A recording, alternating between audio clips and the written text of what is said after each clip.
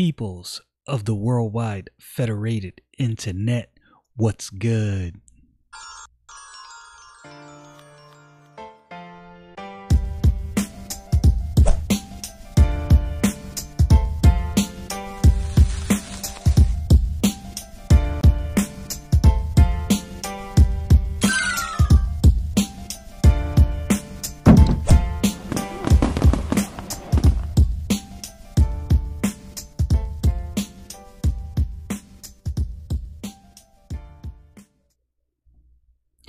As I stressed in my last video, I want to stress in this video as well. I admonish you, I implore you, I beg of you, read your Bible. Read your Bible.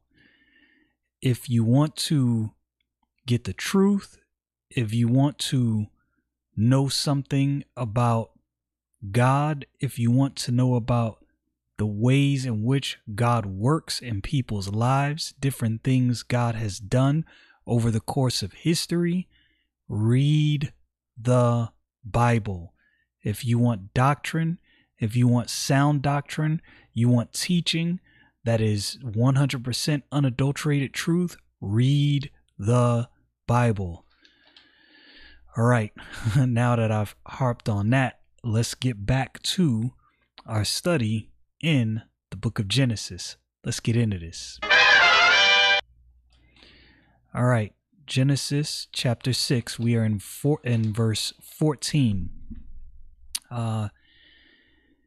Make thee an ark of gopher wood. Rooms shalt thou make in the ark, and shalt pitch it within and without with pitch. We see here God instructing Noah to make an ark because he is going to flood the earth. Everything is going to be destroyed, but he saves Noah and his family.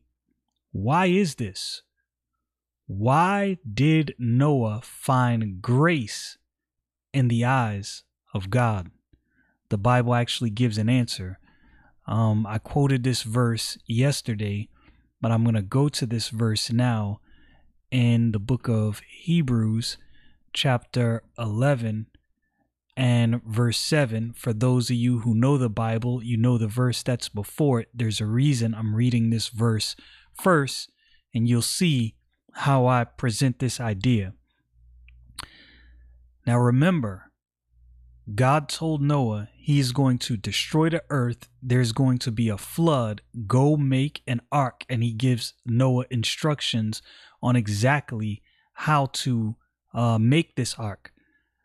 In verse 7 of Hebrews chapter 11, the Bible says Noah by faith, Noah being warned of God of things not seen as yet. So God warned Noah about things that no one has ever even seen yet. No one has seen these things. God warns Noah. Noah takes God at his word. Moved with fear, prepared an ark to the saving of his house, by the which he condemned the world and became heir of righteousness, which is by faith.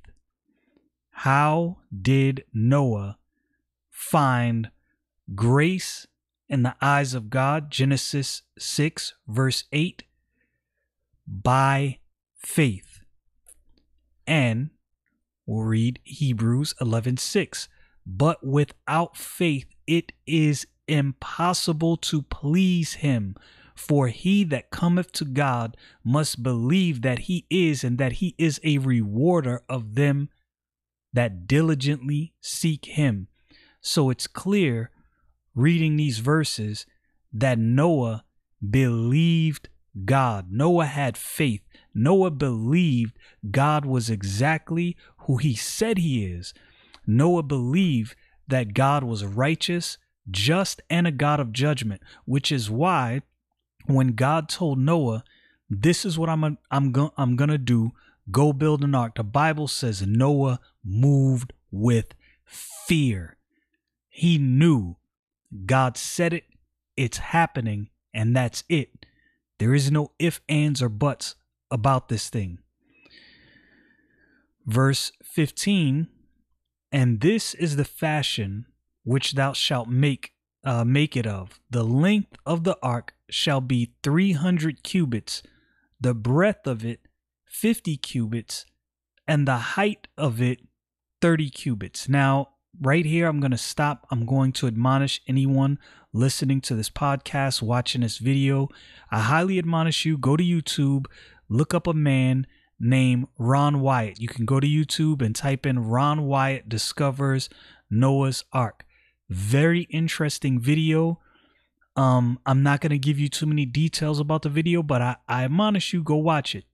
Now, I'm not telling you that everything Ron Wyatt ever claimed was true. I'm not proclaiming to you that Ron Wyatt is a perfect man, but I believe he was a man used of God. I honestly believe that.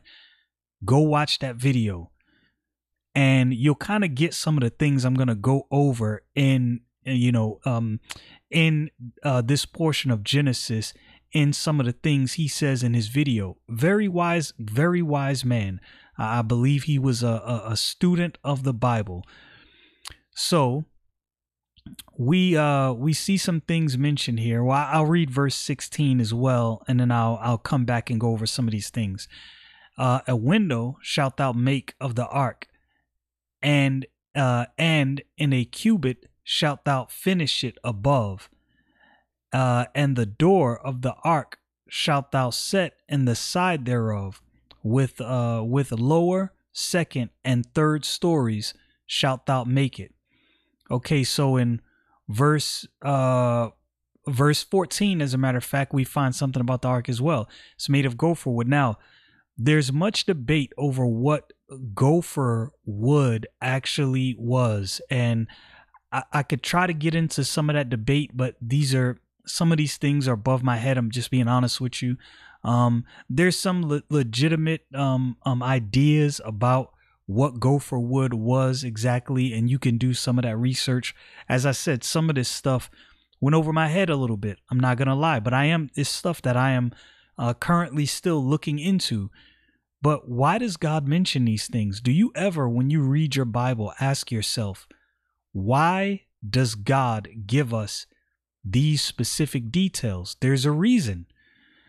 I don't always know the reason, and I'm telling you right now, I don't have all the answers, but I'm 100% convinced that these things are not mentioned in vain. There's a reason for this. Pitch is a thick, tenacious substance, the juice of a species of pine or fir called a bias or picea. So we see that we see what pitch is. So clearly this is what was like the glue that held some things together, right? That sealed some things. And we see the length of the ark. Now, the length of the ark is 300 cubits. Now, there's much interesting things about Ron Wyatt's alleged discovery of Noah's Ark, and I believe he actually discovered Noah's Ark in Turkey in the I want to say it was the late 70s, early 80s. And as far as I remember from watching that video, Turkey actually officially recognized it as the resting place of Noah's Ark. As I said, very interesting video that I highly admonish you go and watch. The funny thing is there was dispute about the measurement of the ark because they expected it to be a certain size and it was a different size. And Ron Wyatt, being a student of the Bible, had a very good explanation, and I'm inclined to believe what he said. So they found this ark. It was a certain measurement, but it wasn't what they expected it to be. And this is the reason. So there's several things you have to remember when you're reading your Bible. Details matter. Who wrote the book of Genesis? what was the time of the book of Genesis being written? Moses is purported as the author of the book of Genesis, right? Okay, so now let's unpack that. This is Moses. So this would have been written before the firm established nation of Israel. Yes, they've left Egypt. Yes, God has protected his people. He sent them out, but they don't have their kingdom yet. They're not 100% established yet. So would Moses have been using the what would come to be the Hebrew cubit, or would he be using the Royal Egyptian cubit? So the argument that Ron Wyatt made, and I happen to agree with that argument. I'm not a know-it-all, and I've said this before. I listen to a lot of things, a lot of biblical archaeology, biblical theological videos. Sometimes I disagree, sometimes I agree. I am not an infallible man, and I don't know everything. So I try to take in as much information as I can, and I try to stick with and read my Bible. And when people make compelling biblical arguments, I try to listen. This is the biblical argument that Ron Wyatt made. He made the argument that Moses would not have been using in this instant the traditional ancient Hebrew cubit. He would have been using the Royal Egyptian cubit. Now, why would he have been using that? This is the argument Ron Wyatt makes, and I happen to agree with him. If you go to the book of Acts, chapter 7 and verse 22, the Bible, talking about Moses here, says, "And Moses was learned in all the wisdom of the Egyptians, and was mighty in words and in deeds." Moses was classically trained by the Egyptians. He was trained in their wisdom and their scholastics. So this would imply and infer that he would have used what he learned in Egypt as he was pinning some of these things down. So with that said, let me get back here to the book of Genesis, chapter 6. Hold on, I done went to the wrong. All right, Genesis chapter 6. Okay, so I said all that, and now I'm going to give you the measurement.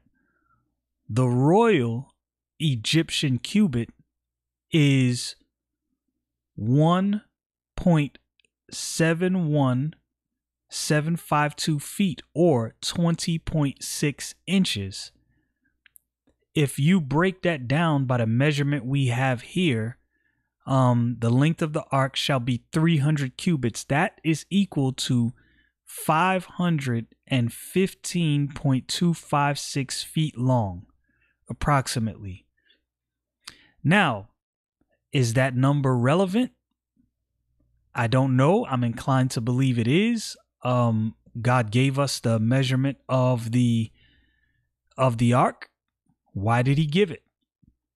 I'm not telling you I have the answers. I'm not telling you I know exactly why, but I believe it's important because this is a detail we are given. I believe when God gives us details, it is for a reason.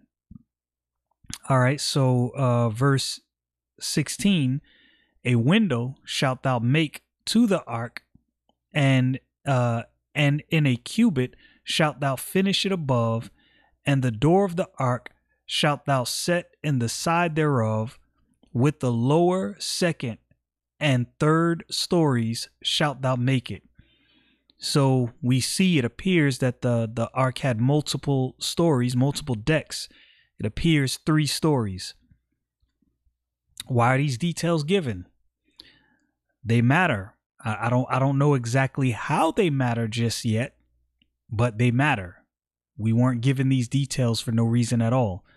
In verse 17, "And behold, I, even I, do bring a flood of waters upon the earth to destroy all flesh, wherein is the breath of life from under heaven, and everything that is in the earth shall die. Imagine being Noah.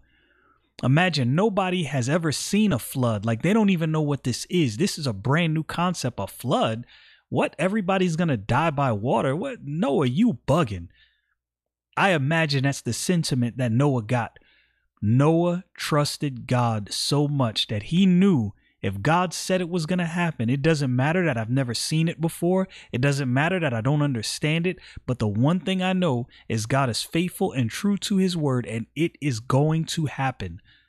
Noah had unwavering faith. He believed God, and it was counted to him for righteousness.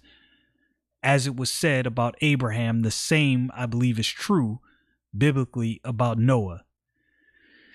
In verse 18, but with thee I will establish my covenant, and thou shalt come into the ark, thou and thy sons and thy wife and thy sons' wives with thee. That word covenant means a mutual consent or agreement of two or more persons to do or to forbear some act or thing, a contract, a stipulation. God is going to destroy everything on earth, but Noah and his family, because Noah found grace in God's sight, will be spared. In verse 19, and every living thing of all flesh, two of every sort, shalt thou bring into the ark to keep them alive with thee. They shall be male and female. Notice, it said they shall be male and female. God is very specific and very intentional in his design. God's order is the only order that is actual order. We can try to do things our way. We can try to sidetrack and sideline God's order and go our own way. It will not work. The way God designed the earth, the way God designed us, this is how things are supposed to work. To go outside of that and try to do something outside of God's design never works. It never works. It might appear that it's working for you for a time, but it doesn't work. In verse 20, of the fowls after their kind, and cattle after their kind, of every creeping thing of the earth after his kind, two of every sort shall come unto thee, to keep them alive. That word kind means race, genius, generic class, not generic and as in no frills, generic as in genetic. Verse 21, and take unto thee of all the food that is eaten, and thou shalt gather it to thee, and it shall be for food for thee and for them. Thus did Noah according to all that God commanded him, so did he. Notice what it says there. Let it sink in what it said about Noah. Noah has just been warned by God of something that no one has ever seen. A flood is going to destroy all life. It might seem at the time preposterous, outlandish, but Noah did according to all that God commanded him. Noah had never seen this. He might not have understood it all, but he said, God said it. I believe it and it's settled. I'm doing exactly what God said. I imagine at the end of time that many believers are going to be joyous to see the things that God has prepared for us, right? There's many things I don't understand. I know a couple thousand years ago, the Lord Jesus Christ died on the cross, was made sin for me, that I might be made righteousness in him. The inner workings of all of that, I sometimes can't wrap my brain around, but by faith, I trust and believe that, and I share the gospel with others. I want others to be saved. The Lord Jesus Christ will return. People need to be saved. The Lord Jesus Christ paid the price, was the sacrifice, was made sin for us, that we might be made righteousness in him. People must believe on this. I think similar to what happened to Noah, and I think many believers can identify with this. Sometimes you feel like the odd man out. You're warning people of something to come that none of us has ever seen. We don't know exactly what the end and judgment is going to be like, but we know it's coming. And we're warning people. We are warning people of the destruction to come. And we are admonishing people to believe on the Lord Jesus Christ. Nothing has changed. From faith to faith. Noah had faith. He believed God, and that was counted to him for righteousness. Abraham believed God, and that was counted to him for righteousness. All the Old Testament saints believed God, and that was counted to them for righteousness. We believe God, and that's counted to us for righteousness. We believe on what the Lord Jesus Christ did on that cross. And that is how righteousness is imputed unto us, not of anything I did. There's nothing I can bring to God. He did it all. I trust him and I believe him. And it is my hope and my desire that as many people as I come in contact with, as many people as I can share the gospel with, I hope everyone believes. Now I know that that's not likely to happen, but that doesn't mean I'm going to stop preaching the gospel. Y'all know what it is. Stay frosty, people.